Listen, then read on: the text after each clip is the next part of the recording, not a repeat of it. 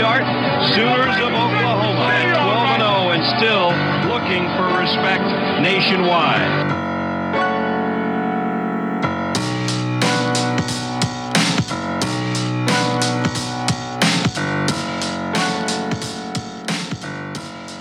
What is going on, Sooner Nation? Thank you all for tuning into another episode of the Barry and Mac Show. As always, myself, Barry, personal trainer, sports performance coach out of Tulsa, Oklahoma, and alongside me, former Sooner wide receiver, 2000 national champ, Mr. Damian Mackey. How are we doing today, D-Mac? What's going on, broski? Game week. I think this week's going to tell us a ton about who we are. By the way, no guarantees. No guarantees. We expect to kick ass. If we don't kick ass, that's not good. If we do kick ass, then we got to do it another week in a row. So, let the bullets fly. Y'all got to continue to step up, Sooners. Every week, we expect you guys to win big this week. That's my expectations for the season. Man, we're going to talk about it. OU has a big one coming up against SMU. But first, make sure to go follow the X at Barry and Mac SHW. DMac is at D_Mac13. Follow me at BWiseFitness, at letter B, WISE Fitness, and go leave a rating and review. The rating and reviews have been flowing in since the season started, DMac. I went on there today, had 3 over there on Apple. You guys, it helps really blow up the show. The reviews are so good for the algorithm that it kicks the show up the rankings. We had a lot of people say they loved our breakdowns after the game. They love the previews. They like the back and forth. So really great to hear. But as D-Mac said, SMU coming to town. SMU coming off of a win, 1-0. Sooners 1-0. So 2 undefeated teams matching up in Norman this weekend. SMU took care of business against Louisiana Tech 38-14. And as we all know, the Sooners 73-0. DMac, we saw 87 players play in the opener. You're now going to be playing an SMU team that has 14 seniors in their starting lineup. I counted right before we went on just to double check. I think BV had said 15, but anyways, they are 14 to 15 seniors in their starting lineup.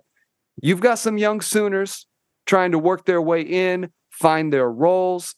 What does it look like after game 1 when you played such, I won't say an inferior opponent, but really an opponent you were supposed to beat up on? And now you got SMU, who you're still supposed to beat up on, but they got some more talent on that team. It's no question about it. They got skill position guys. They got a few guys on that O-line that are experienced. They may be inexperienced on defense, particularly in the middle. Got a true freshman middle linebacker, but a secondary that's experienced with some transfers. How do you approach this week? How much of a kind of tighten up the lineup, tighten up the depth chart type strategy takes place when you're going to be placing, you're playing a future ACC team, right? SMU just joined the ACC, a bunch of weird financial things with that, but a team that's got some guys. How does the coaching staff approach it? And then from a player perspective, is there a focus that has to ratchet up a little bit? Yeah, so there's 3 things that I think we look at. Number one, every week's its own game. And, the movie any given Sunday, college football, it's any given Saturday. So you got to respect your opponent. You got to respect an opponent that's coming off a win streak. I don't care who they beat. And so, this week, the players had to do everything in their power to make sure they locked in. I know they schemed SMU a little more than they schemed Arky State. Arky State was a glorified scrimmage. We were as vanilla as can be. We ran the same 8 plays. If you watched the game, we ran the same 8 plays, 75% of the game. We tried a couple things because we could. And by the way, I'm speaking on both sides of the ball. The defense lined up in a 40 front primarily, or in their 30 front with the cheetah at 10. Really, those are the only looks that we saw. So this week is an opportunity for us to, I think, take a little more of the nuance of our defense and show it. There's still going to be things that the defense is not going to show. There's still going to be things that, we're still going to be interviewing guys for starting positions. Right, you're going to see a lot of rotations happening. By the way, I imagine that happens to the first half, no matter what. I mean, unless we're like down 17-0 in the first quarter, then I think you see a really, strict, maybe your top 11 plus 3 or 4 guys on both sides of the ball. If that doesn't happen, which I don't think anyone thinks that'll happen, I think you'll see a lot of substitutions through the first half. And even into the third quarter before, of course, if we're up big, they'll empty the benches. But I want to date myself and use an analogy, right? And the analogy I want to use, Barry, is when I was a kid, there was this video game system out called Nintendo, the original NES system. Have you ever played the original Nintendo? Yeah, man. Yeah. Okay. Did you ever play a game called Kung Fu? I don't think I ever played a game called Kung Fu. No. Gotta be an OG. Okay. I got another. Yeah. Did you ever play a game called Mike Tyson's Punch-Out? Yes. Okay. So Archie State was Glass Joe, right? Glass Joe's the first dude you fight. You basically, if you know how to click the buttons, you're going to beat him. Like, he literally can't knock you down. It's impossible. If you've ever played the game and you know who Glass Joe is, his name is Glass Joe for a reason. That was Archie State, right? I would say the level of competition has raised up to like Bald Bull the first time you play him. Bald Bull's a guy who's fairly formidable, and if you let him kind of do his thing, he'll beat you. Bald Bull don't mind kicking your ass, right? But the first time you play Bald Bull, he's still very beatable. If you know how to hit him in the mouth and then 4 times in the gut, you can pretty much take his energy down methodically, right? And so I look at an SMU and I liken them to us, playing Mike Tyson's Punch-Out against Bald Bull, right?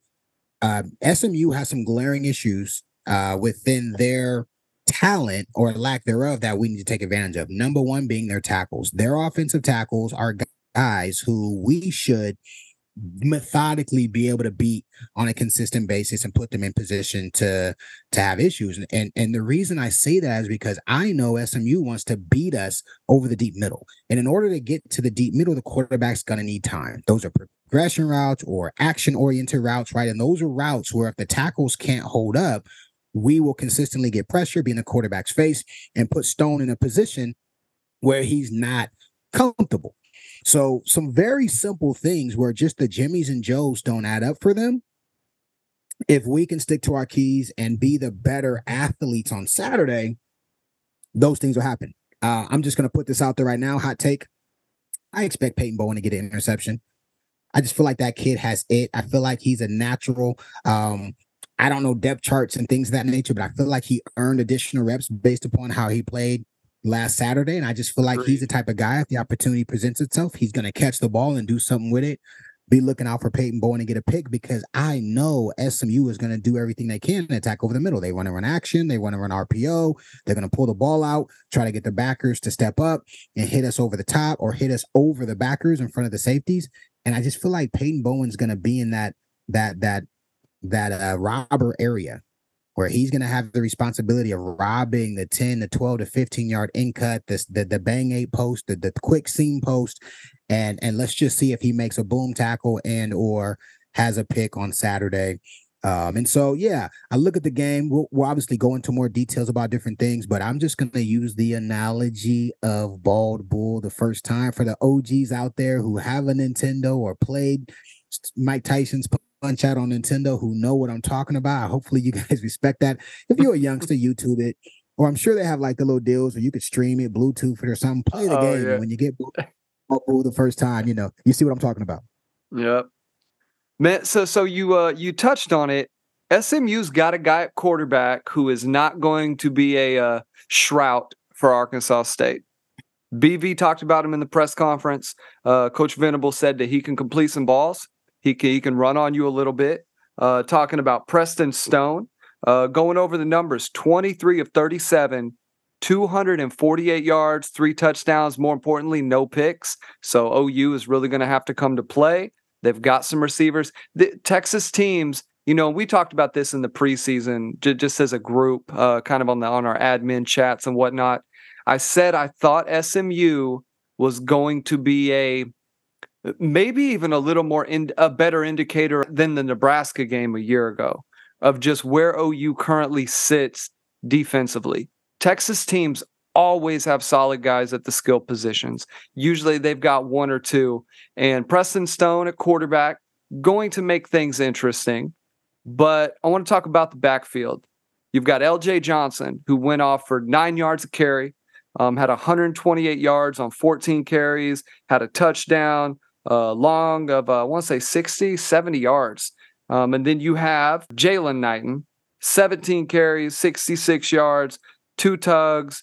So linebacker, of course, was an issue for the Sooners a year ago. You've got an opener now where you don't quite know who your guys are. Well, we saw them trot out Stutz and Kanik, but it feels like they're still working out who those main guys are going to be. At Cheetah, we'll see. Deshaun, of course, reportedly questionable, kind of going forth really through the non-conference, I would say. Based on just having an inversion sprain, you're probably looking at a 3 to 4 week deal, but we'll see. Nothing official coming out of that camp yet. But linebacker play as it relates to the run game, DMAC, I want you to just break down what is going to be important for these guys to focus on. And as OU is getting to rotating guys in and out, your Kip Lewis's, your Kobe McKenzie's, what are the things that the eye in the sky coach is going to be looking for to decide whether or not we need to keep this guy on the field or we need to take this guy out? Yeah, your talent at tailback is going to go up dramatically. In fact, the reason that SMU's tackles are tackles is because they're pretty good in terms of athleticism and in the run game. And so the second level is going to be essential for us, I think, especially early. If SMU shows they can run the football, it's going to put us in predicaments in second and short, second and medium, and even first downs where they give us action. And the defense has to respect both the run and the pass. So it'll be fun. I think it's an opponent where we have the latitude to say, hey, we're going to give the guys who want the opportunity to be the main players, the Canics, the Stutz. I think Stutz is pretty entrenched. I think he's okay unless he, goes out there and bombs. It sucks that Deshaun's not going to be available. Not playing Saturday. I imagine he doesn't play for another couple weeks. But it also is going to be a opportunity for these pups. I told you last week I love the way Kip played. He had a play very similar to the Bowen play in space, but his is on the line of scrimmage. He's holding the edge. They try to run an off tackle play. He stones. I don't know if it's a tackle or the tight end. Second quarter, literally stones the guy, cuts the edge off, and then crosses his face and makes the tackle. And by the way, it wasn't a glorious tackle. He throws his body in there. The defense comes and cleans up, but he does his job. And it's just those type of fundamentals that I haven't seen in years from our backers. Our backers will generally say, hey, I have contained. They'll just throw their inside shoulder in and kind of like, hey, I did my job, but not even attempt to get into the play. He did that. So Saturday, I expect to see the same starters. You'll probably see Kanik and Stutz roll out there. Harrington will be flanking them as the cheetah. All three of them will have a point to prove. I am hoping all three do well. I expect with another week of practice, their fits will be solid. I'd like to see them be a bit more physical because that first group of backers is really going to set the tone. If they come out, stone SMU, 2-yard gains, tackles at the line of scrimmage, we're playing on the opposite side of the line of scrimmage early, it really takes away their confidence and we roll them because there's too many mismatches where we just have better dudes. But if that first possession, they're getting creases and guys like Jalen Knight, who was a Sooner and then transferred to, I believe, Miami, and now he's out in Texas. Guys like that are probably going to have a chip on their shoulder. Lil LJ is a guy who's probably going to get a cup of coffee in the league. And you know how running back is. All they need is a chance. And the kid's got vision. He's a pretty tough runner. Won't necessarily go 80 on you unless he breaks it, but he's a guy who's going to move the chains and be explosive enough to be a factor. And so, again, back to that ball bull. Ball Bull had that left-hand hook where he backs up against the ropes and then he runs up on you. And if he catches you, he's going to knock your ass out, right? So SMU, they've got some knockout power. Should they, right, put us in a position where for 4 quarters they're able to dominate us? They should not. But are those backers going to be a key? Yeah. The backers are a key indicator, Barry, to us knowing if the backers show up to walk in the park, backers don't show up, we kind of got a fist fight on our hands. We got a fist fight, and the offense has to play ball. The DNs have to go get the quarterback, so on and so forth. Yeah, I want to talk about the offense a little bit because, when you talk about seniors, that's really where SMU is loaded, right? Secondary especially. They got a good blend of transfers, guys from some bigger schools, so some West Virginias, guys from some smaller schools, but they've got a nice blend of talent right there. And the offense, really had no issue with Arkansas State, but you didn't have Gavin Sawchuk.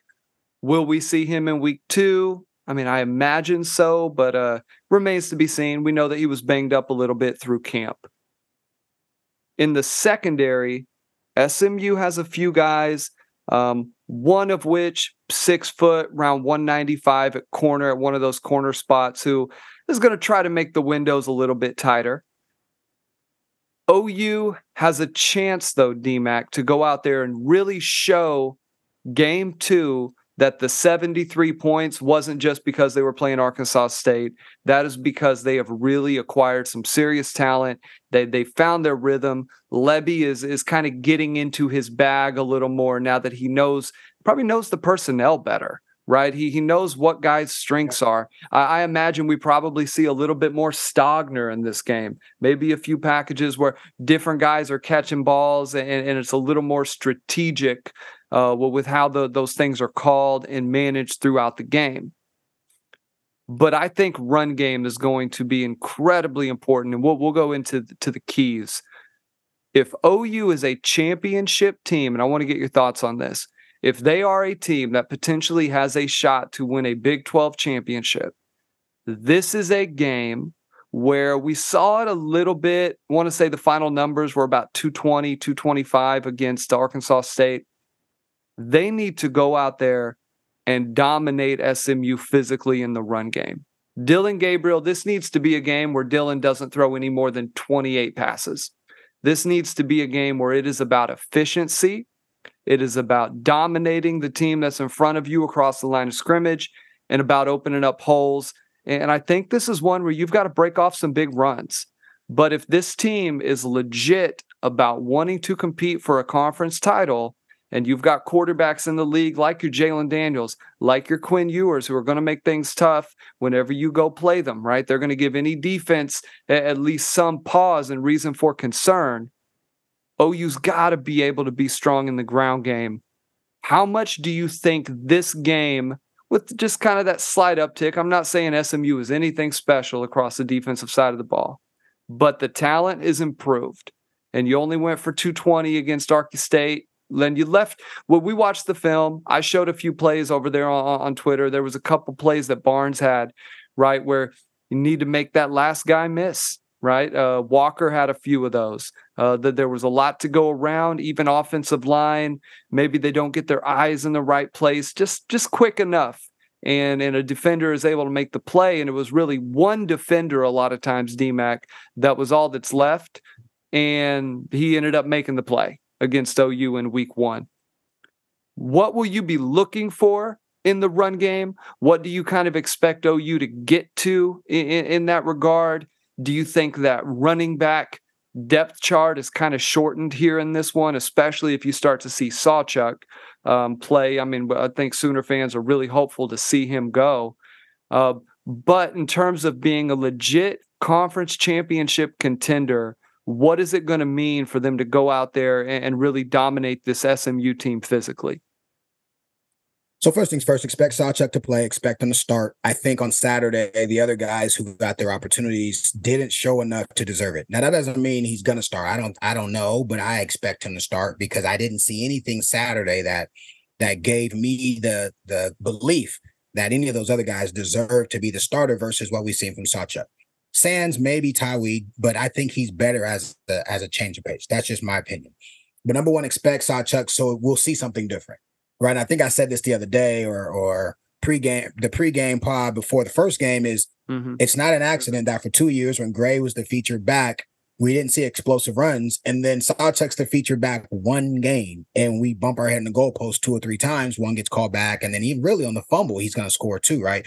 So Sawchuk brings some that the other backs haven't shown yet.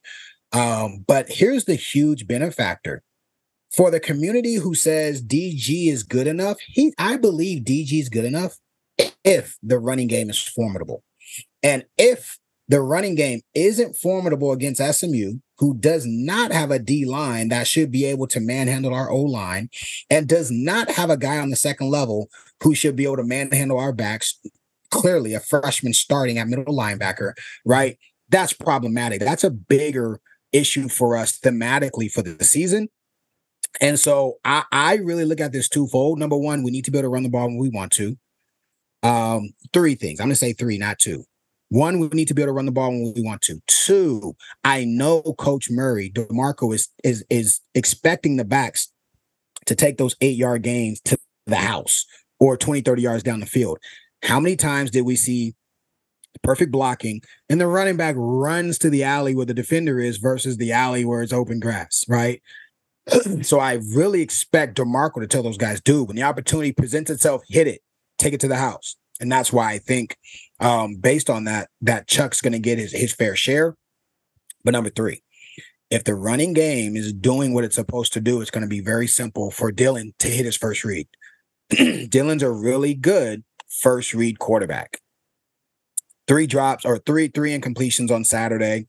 One of those is a flat drop. Farouk, sorry, bro. Like you a lot. That's a drop, and that's a big play drop. And he throws you a dime on the sideline. Catch the damn ball. That's Dylan's nice little safety net. That's a safety blanket. So that running game is going well. I expect Dylan to play excellent. That running game is not as successful. It'll be interesting to see how Dylan responds. I went back and watched the film twice.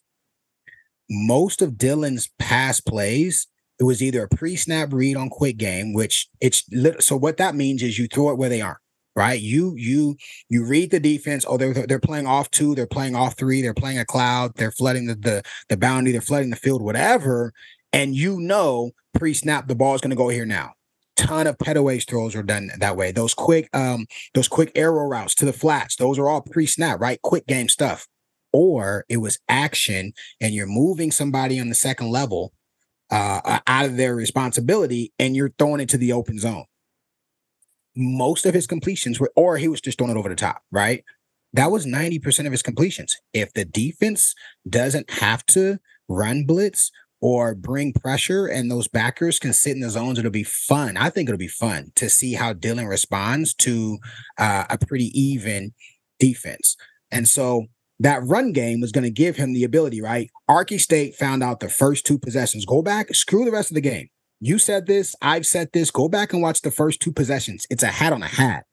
We probably should have had a big run that we didn't have because the running backs were running into the defenders. It's a hat on a hat. If we get that, SMU's got to respond and Dylan's going to be in good shape. If we don't get that and Dylan's got to move people with his eyes or go to the second read or the third read, it'll be interesting to see how he responds. I hope he gets a little bit of a mixture of both. I want him to experience that before we play Texas. I want him to have a little bit of that adversity where Lebby isn't just calling the perfect game and all of his first reads are available because it ain't going to be there every play against Texas. So I hope he gets a little adversity. And to be honest with you, I'm a guy who says he can lose you 2 games, but I still want him to win the damn games and be the starter as long as he can. So I hope he kills it this game. It'll just be interesting to see how he responds. Yeah, somebody wrote an article. I want to say it was one of the kind of the OGs of the sports media market here in Oklahoma. And, they said OU was here last year. Now, I don't think they took care of UTEP the same way that they took care of Arkansas State, but OU was in a position after their non-conference had completed, right before they go and lose to K-State, where you felt good about the offense. You generally felt good about the defense, but you saw that there were some talent deficiencies. You still knew that you had guys back there who probably should not be wearing the Sooner jersey in a starting lineup sense for Oklahoma. This is going to be interesting where if we don't see an OU team go out there and dominate, what does that mean as the season kind of goes forward? I want to ask in terms of OU has a 5-star guy on the sideline, DMAC. They're trying to keep him engaged. This is the transfer portal era. No, I don't think Dylan's getting pulled and Jackson's playing. Dylan is going to go out there and play. I predict in this one, I got OU in my prediction scoring 62 points. I think he goes out there and plays lights out. But it is transfer portal era. You want to keep guys engaged.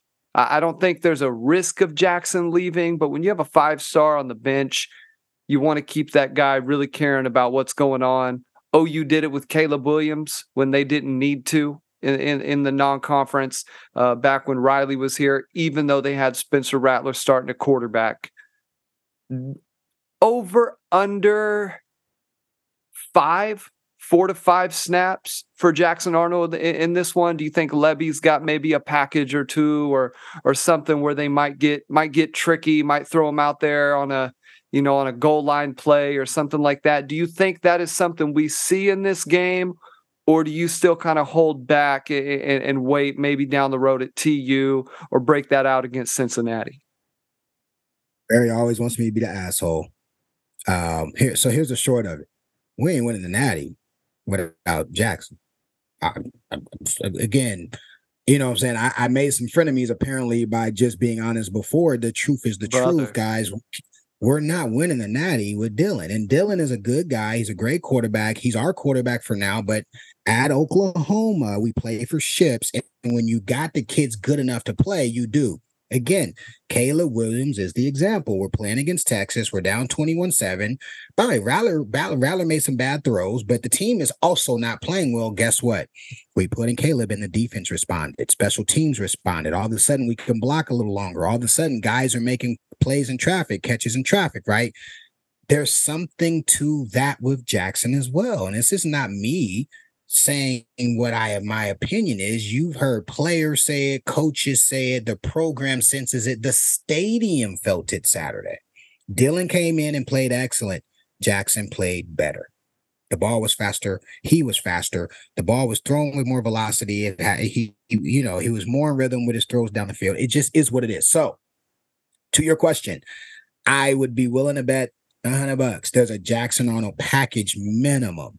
I would also be willing to bet we're so much better than SMU that he'll probably get in sometime in the third quarter anyway, because we'll be up big and we'll have leaned on them with the running game. And if the game is tight, one reason why the game could be tight is that Dylan isn't getting it done, or there's bullets flying and he's not being able to go to a second and third read, which means he might need to play to help us win. So I think anyway, if we're winning and we're up big, he plays in the third quarter. If we're playing in a game that's reasonably close, they probably have a package for him where he gets to come in one possession and play with the ones. And if the game is in flux, middle of the third quarter or whatever happens, part of that has to be because the quarterback isn't making plays. We're just too much more talented than them in many of the skill areas. 1v1 receiver versus corner, they're going to have problems with our 6'3", 6'4" receivers and their DBs. They're going to have problems, right? And again, on the offensive line versus their defensive line, we should be able to move them. And so those keys, unless the O-line just played terrible or the receivers dropped the ball like KC last night. My God, I got Tony on my damn fantasy.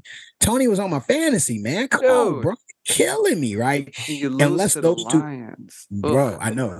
Kudos to the Lions, though. But yeah, they got a good coach. They do. And they've been building the right way. So I can't hate. But unless those things happen, Dylan's probably a part of the reason we're not kicking ass if we're not kicking ass. Like, by the way, Dylan might be the reason we are able to kick ass, and we got to give him props. I said to people, if we win 11 games and Dylan's the main guy all year, I will happily eat crow. That means he got better. That means he heard me talking shit and didn't like it and did something about it. I'm all in. I will become a fan, a big time fan. But again, at what I'm seeing right now, he's got to show me. Just like the backers have to show me, just like those DNs didn't impress me, they've got to show me. The quarterback's got to show me he's championship caliber, and I today don't think he is yet. That's my opinion. So, Dylan, I think we'll see Jackson. You said 4 plays? I think we'll see Jackson. I would say considering OU blows them out, I'm thinking more within the flow of the game. Do you think you see anything? I think we see Dylan 2 possessions through the third quarter, even if it's a close game. So if it's 7 to 10 points, I think there are 2 possessions where Dylan gets a chance to roll with the offense. They've got to get him some game reps. He's a guy who's going to need those reps, and this is another one. Like we may not see Dylan against Texas unless he's gotten quality reps in these games and proven it. You know what I'm saying? Like, yeah, when you've got a kid that good, you've got to give him a chance to play in the game reps, and this is one of those games where I expect him to. I want to say one other thing. Trammell wrote the article. I think it's apples and doorknobs, and comparing this team to last year's team.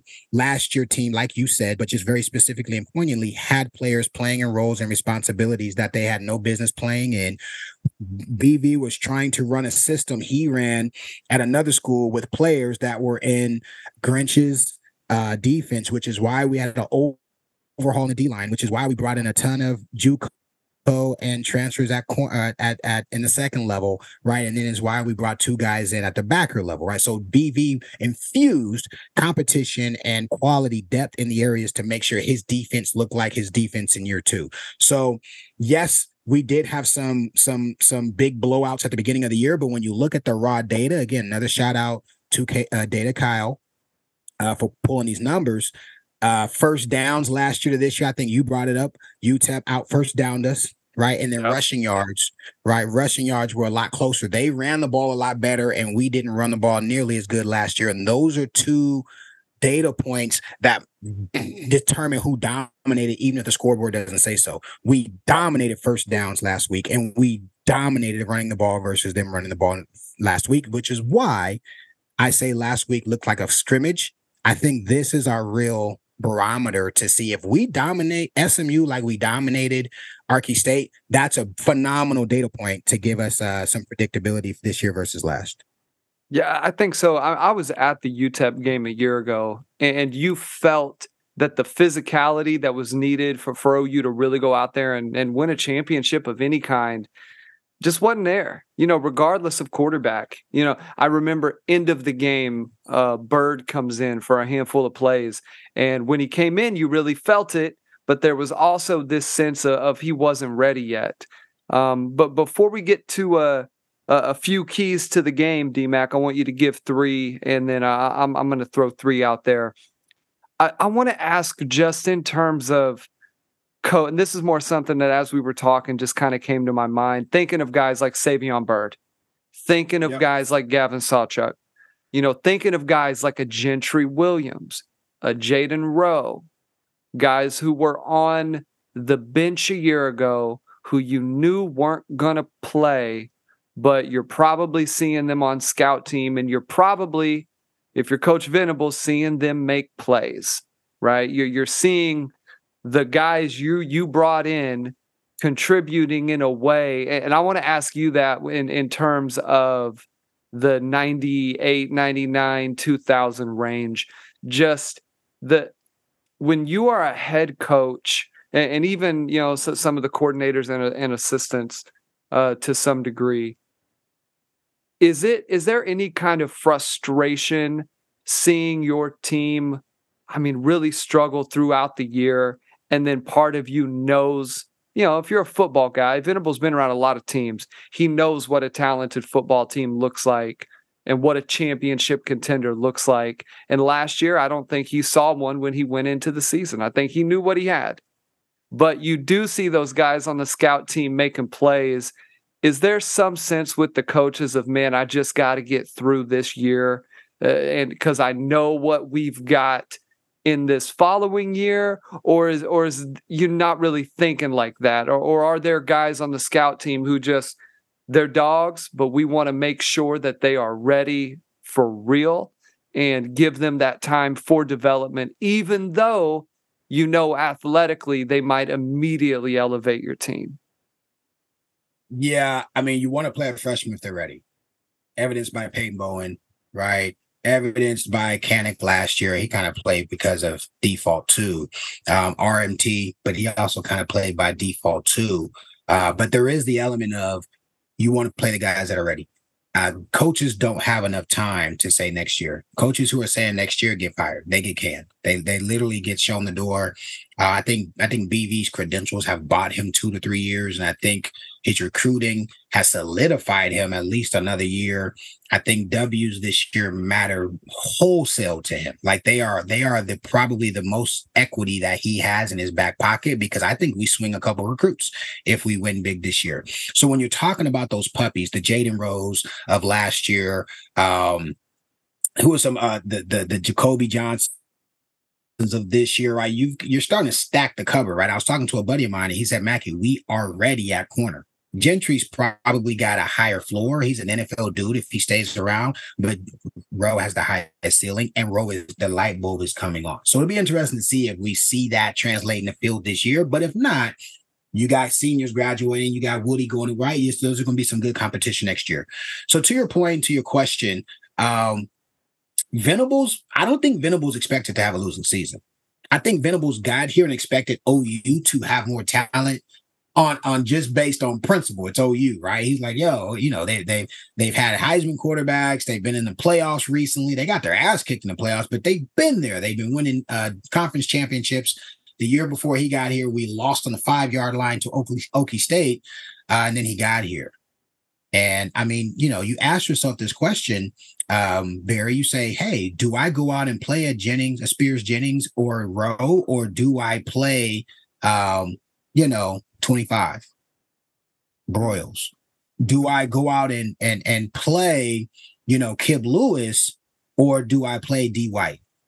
You know what I'm saying? Like, Kip's a work in progress and a pup and undersized. D White's been in the program 4 years, got a ton of reps under his belt. You're hoping you can change some mentality and get him to improve. You're hoping Broyles, we can find positions for him to be consistently successful. But college football is a game anymore. We talk about it all the time. The game is matchups. It's one-on-one basketball on grass. And if you've got a Broyles, if I remember Barnes, was that Broyles or Barnes against LSU 4 years ago? LSU was Broyles. Barnes was Alabama. Man, Alabama. Well, Broyles against LSU. I mean, they literally threw at him every single time. If he's in the slot, they moved Jefferson or the other kid into the slot. When he was on, if he was at high safety, they ran those guys through the safety. Like, they literally picked on him. OU doesn't have that issue anymore.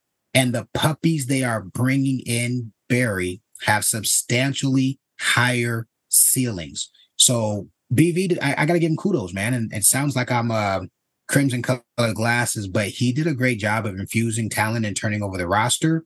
But last year it was just a rock and a hard place, right? Your options were 4 years players who probably, think about it. Here we go. And I know this was a quick point, but let's just submit the point. Okay, you ready? Let's do it. 2. Where is he now? OU. Do you know? Do you know where DU is? Oh yeah, University of Houston. Is he starting? No. Do you know what position he's at? I think he's a defensive end. Last year's starting middle backer at OU is a second string D end at the University of Houston. Snap. Do you know where D White is? I don't know where he's at. Is he playing pro ball? No, I don't think so. Is he in somebody's camp? I don't think so. Did he make it to final cuts? So your starting cheetah is a guy who was and by the way, I'm not hating on these guys, but it just right. Like, think about that. How many years are OU? These are 2 starters, and we didn't even bring up Broyles. We know Broyles is a GA at OU, which I think is a good fit for him. I think that's awesome. I hope he kills it. Like, those are your key contributor starters. Your middle backer at OU is a backup DN at a small conference school. Your cheetah / Willie, whatever you want to call him, backer isn't even getting a cup of coffee in the NFL. Your starting high safety, right, is a GA because he couldn't even get an invite. You think the kid wants to stop playing if he doesn't have to? Most of us want to play until they make a stop, or until we're like myself in a hospital bed and I can't stick my tongue out straight, right? I would have kept playing until they told me to stop playing. No hate on those guys. But what else did BV have? He had Kip Lewis and Kanik. That's what he had, right? So he played the cards he was dealt. What else did he have as safety? He had puppies. He had Spears Jennings, Rowe's a corner, so not even Rowe, and he had Broyles, right? So You take your lumps, you learn the lesson, you lick your freaking wounds, and it's a new season, damn it. You strap up and you say, hey, we're going to go out with the dogs. You go recruit in the offseason, which we did. We'll see how that shakes out. You go win the battle for the 5-star at safety, right? You go get a one of the best JUCO corner / nickel guys in Dolby. And then you go recruit another 2 or 3 corners and you put all those mother suckers in competition. Damn it. Who's going to come to work every day? Who's going to stay late? Who's going to come early? Who's going to be fundamentally sound? And then you prepare to play football in August. And you can't hate on that. We just got to produce on the field. Man, we didn't really touch on it, but we saw that Clemson game. Duke, I mean, took it to him. And I want to give you this stat. I don't know if you saw it. That this is the value that Venables brings to a program. And one of the things that stuck out, and then we'll kind of hit the keys of the game. One of the things that stuck out was OU's just overall athleticism on the defensive side of the ball and the way the players just looked and moved. And that was the same thing the entire time he was at Clemson. Clemson had that look about them. They had guys in the secondary who played physical. They had guys at linebacker who can move. And OU isn't quite there on the defensive line yet, but it's going in that right direction. And you saw Clemson and you said, man, something is off. Something is just not quite what it was. And I want to give you this stat. And credit to Jamie Shaw for posting this over there on X. It's weird. Dabo Swinney is now 40-23 without Brent Venables as his DC. With Venables, DMAC, Swinney's record as a head coach is 121-17. So 23 losses in 63 games versus 17 losses in a little under 140 games. That is the difference that a great evaluator, somebody who knows what they're looking for, and that's what he was brought there to do. I think a lot of people forget that when he left OU, the defense in 2012 was not. They had issues. Those issues, DMAC, I think would have gladly been taken in like 2017, 2018. They were worth a natty. They were worth a natty in 17. 100%. So let's get to it, man. Three quick keys to the game. I'll give you mine first. I think this is one where OU was clean in the turnover department, but you go play a team like SMU, who has the ability to be explosive.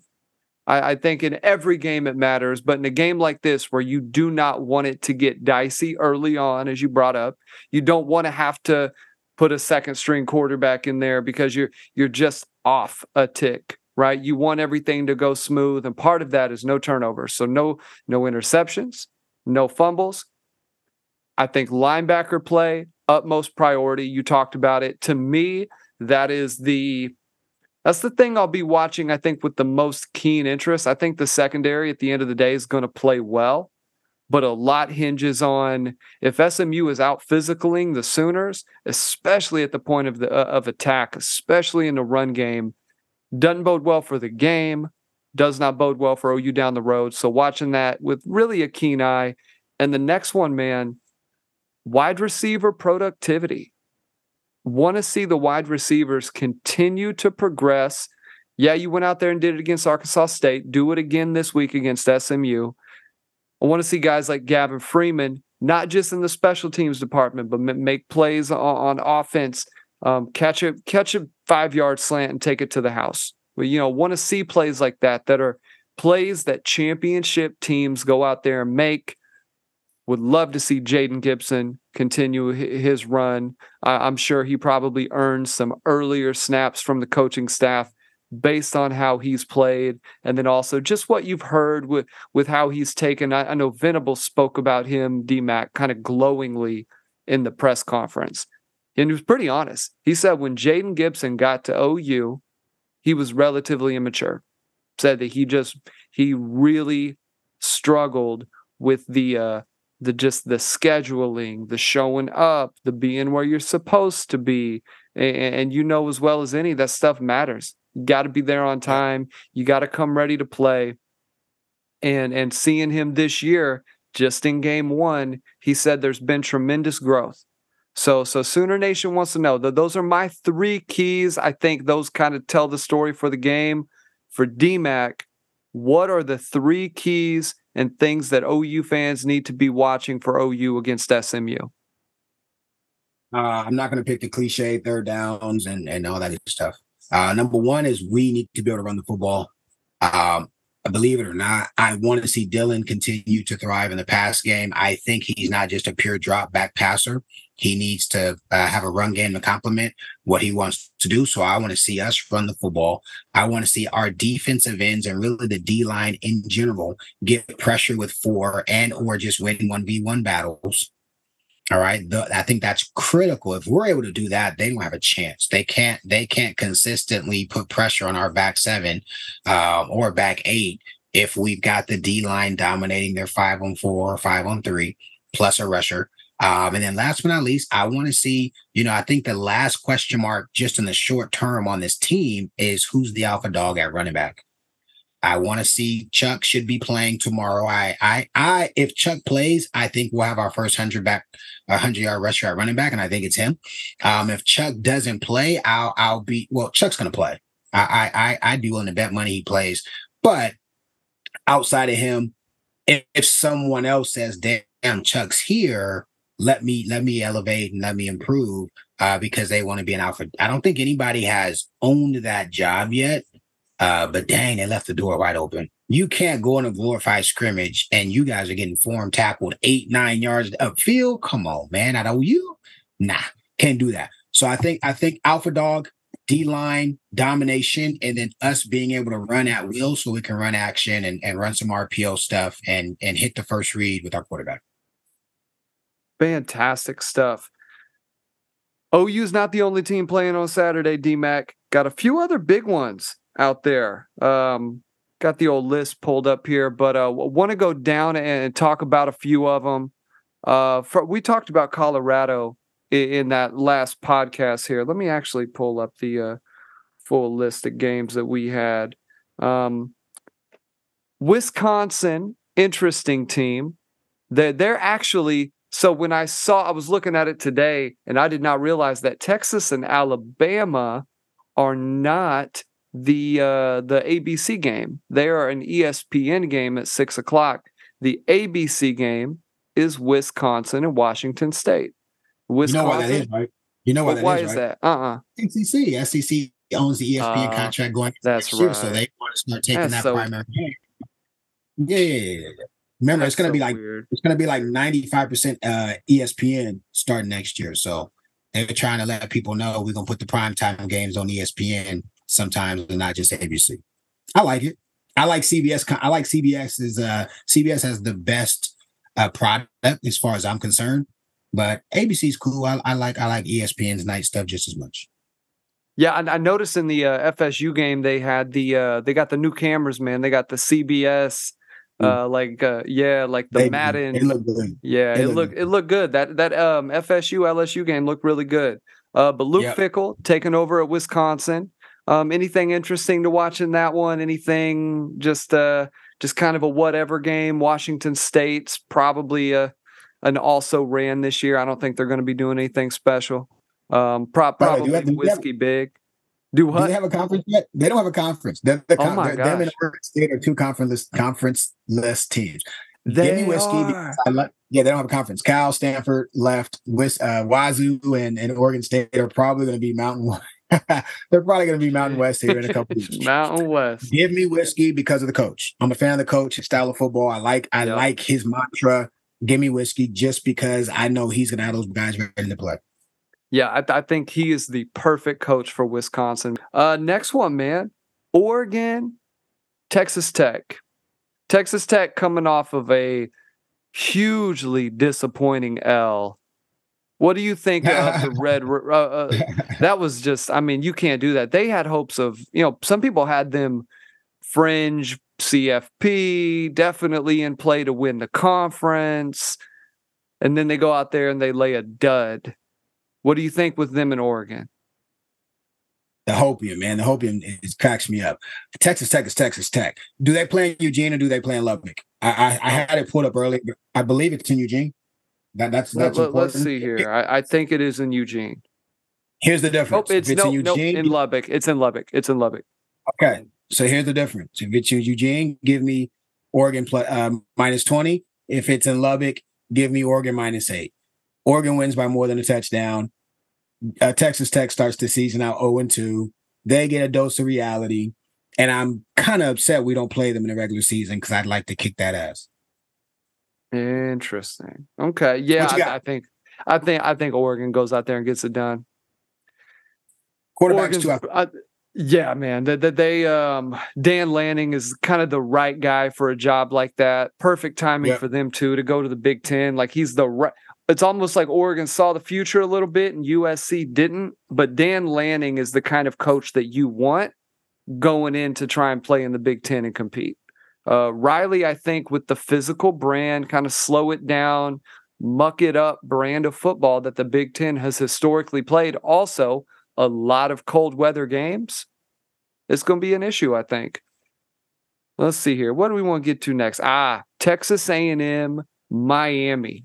DMAC. We'll look up where this one's at. I think that one was in Miami, correct? Yeah, pretty sure it's in South Gables. Or I guess they don't play there anymore. Pro Player Stadium, I think. So watch Miami in their first game against the other Miami of Ohio. Yep, it is in Miami. Wife's old neck of the woods. What do you think about the Hurricanes and the Aggies, man? You want my heart or my head? Give me heart first, and then we'll go with head. My heart says Miami shows up and gives us glimpses of the U rocking the old unis. You see how they had them little pretty boy uniforms 5 years ago, and then they went back to the dog uniforms of the 90s. My heart says Miami shows up and plays winning football and wins in a nail biter. Home court advantage gets them to win. My head says, I was telling you offline, A&M's quarterback played well. They've got a bona fide one receiver. I forget his name, but he's a stud. He scored 2 or 3 times, 1v1.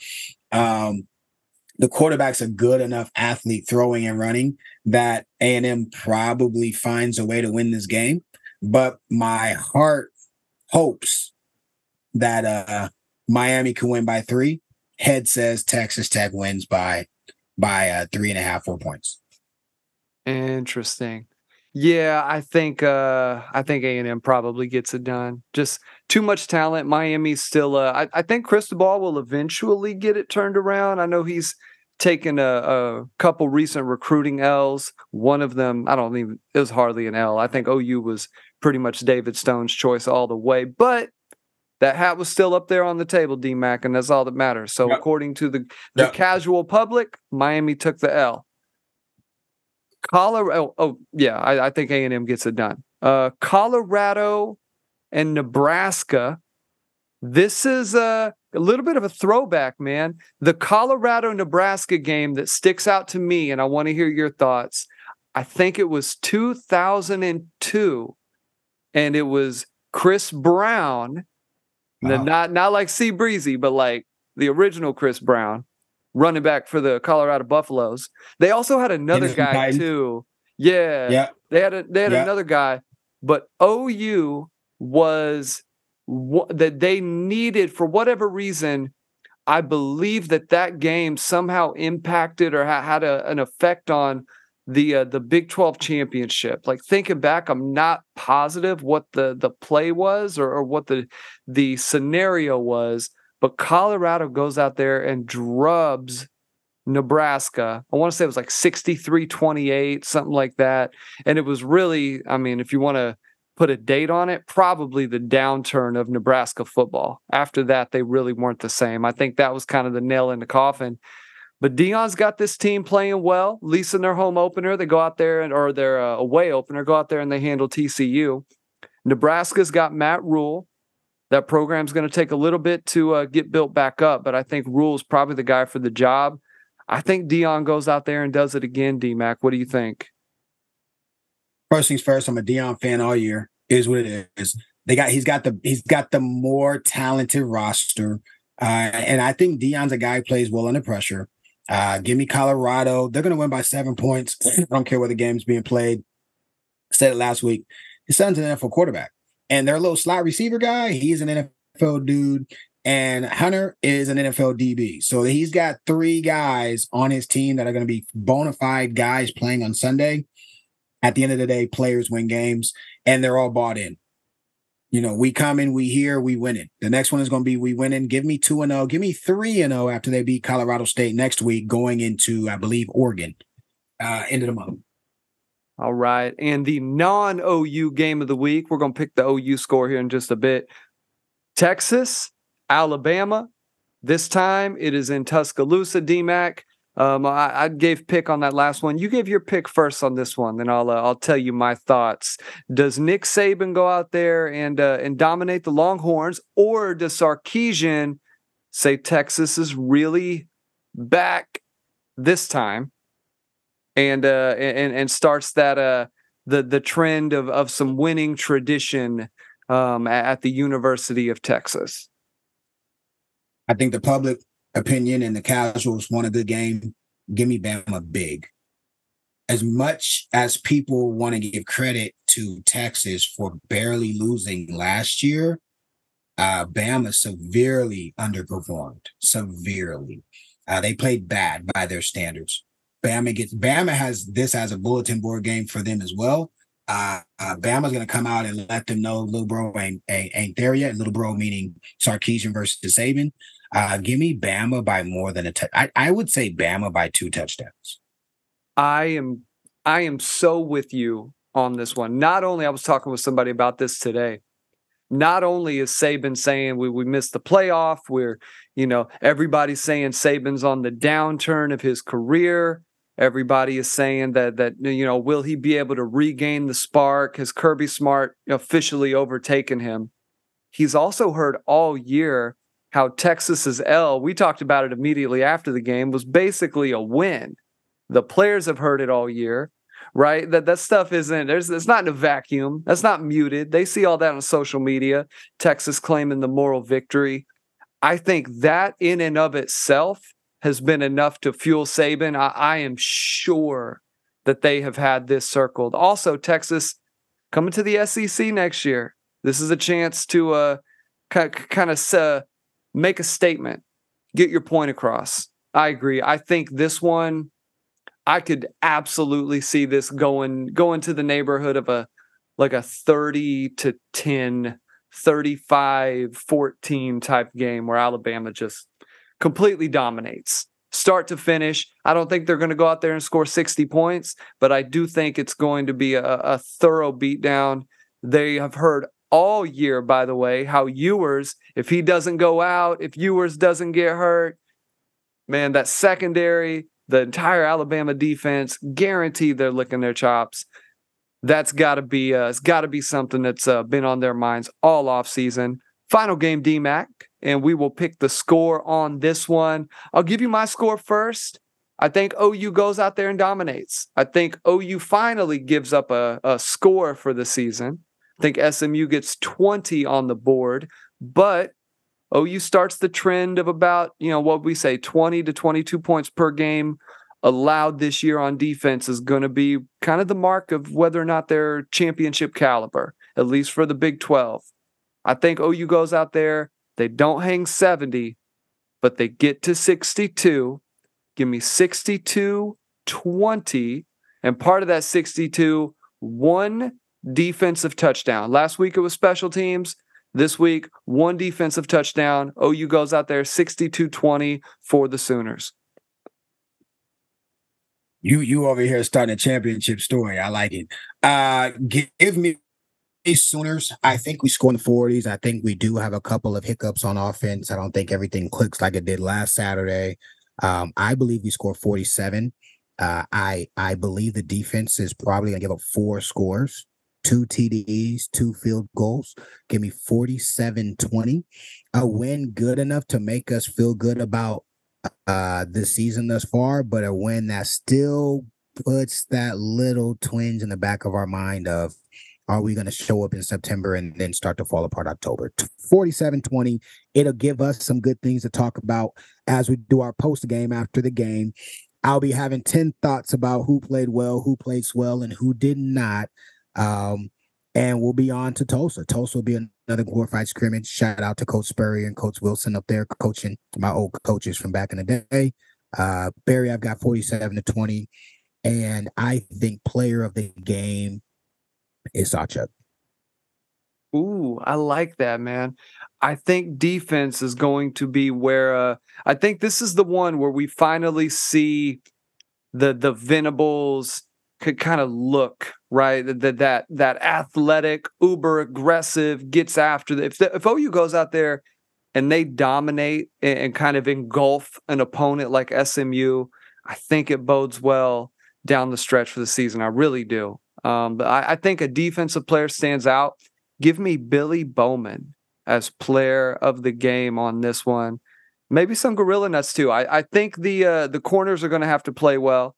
Though SMU isn't loaded at receiver, that they've got some good guys. You know, they're solid, not like at running back, but quarterback can complete some throws. Corners are going to have to play a little bit. But the post game will be on and popping. So make sure you're tuning in. I think we were one of the first podcasts to the post game, and we are making that really a point this year, DMAC. We're going to try and really be on it for you guys, have that content out as quick as we possibly can so you all can enjoy it and hear our thoughts. But in the meantime, make sure you're going to Sooners360.com, checking out all the cool things we're doing over there. But follow the show over there on Twitter at Barry and Mac SHW. Follow me at BWise Fitness, at the letter BWISE Fitness. DMAC at D_Mac13. We posted the little video clips of the Gorilla Nuts Player of the Week. Gorilla Nuts, DMAC, it's catching on. It's catching on, sir. Excuse our candor. Listen, I who you got? We got to throw one out. You got to throw a nerf for me, bro. Who's your Gorilla Nuts pregame?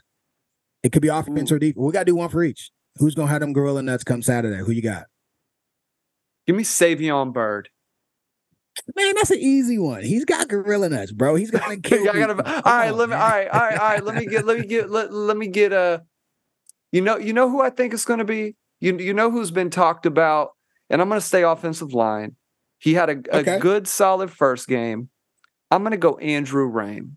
Good for you. That's what I'm talking about. I think Andrew Rame, you're right. Savion's a little easy. I do think he goes out there and they try to make a statement, especially Sawchuk coming back. If Sawchuk is legitimately available and he's going to be a feature back for Oklahoma, I think everybody on that O-line gets amped up for him to play. I'm sure they want to, allow him to break off a couple big ones, but give me Andrew Rame. I think he goes out there and starts proving the doubters wrong. Give me a defensive guy. Let's see. Ooh. Give me a hot take. Let's go. I'm gonna give you a hot take. Let's go Ethan Downs. Ethan Downs showed a little bit last game. We talked about it. He leaned up. He's looking a little cleaner in the physique.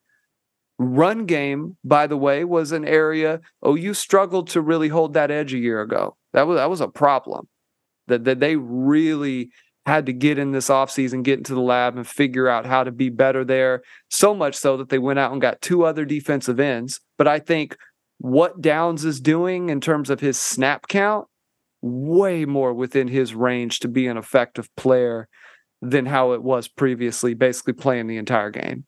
Give me Ethan Downs, Gorilla Nuts Player of the Week. I like it. So FY, I posted on Twitter today. I said, hey, give me the score, give me your offensive MVP, defensive MVP, and of course I put the Gorilla Nuts.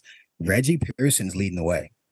Ooh. Reggie's leading the way on Gorilla Nuts. Now, who's this? Travis Cunningham has Andrew Rame. He's with you on Andrew Rame having Gorilla Nuts And then I see he's got Downs as the defensive MVP of the game as well.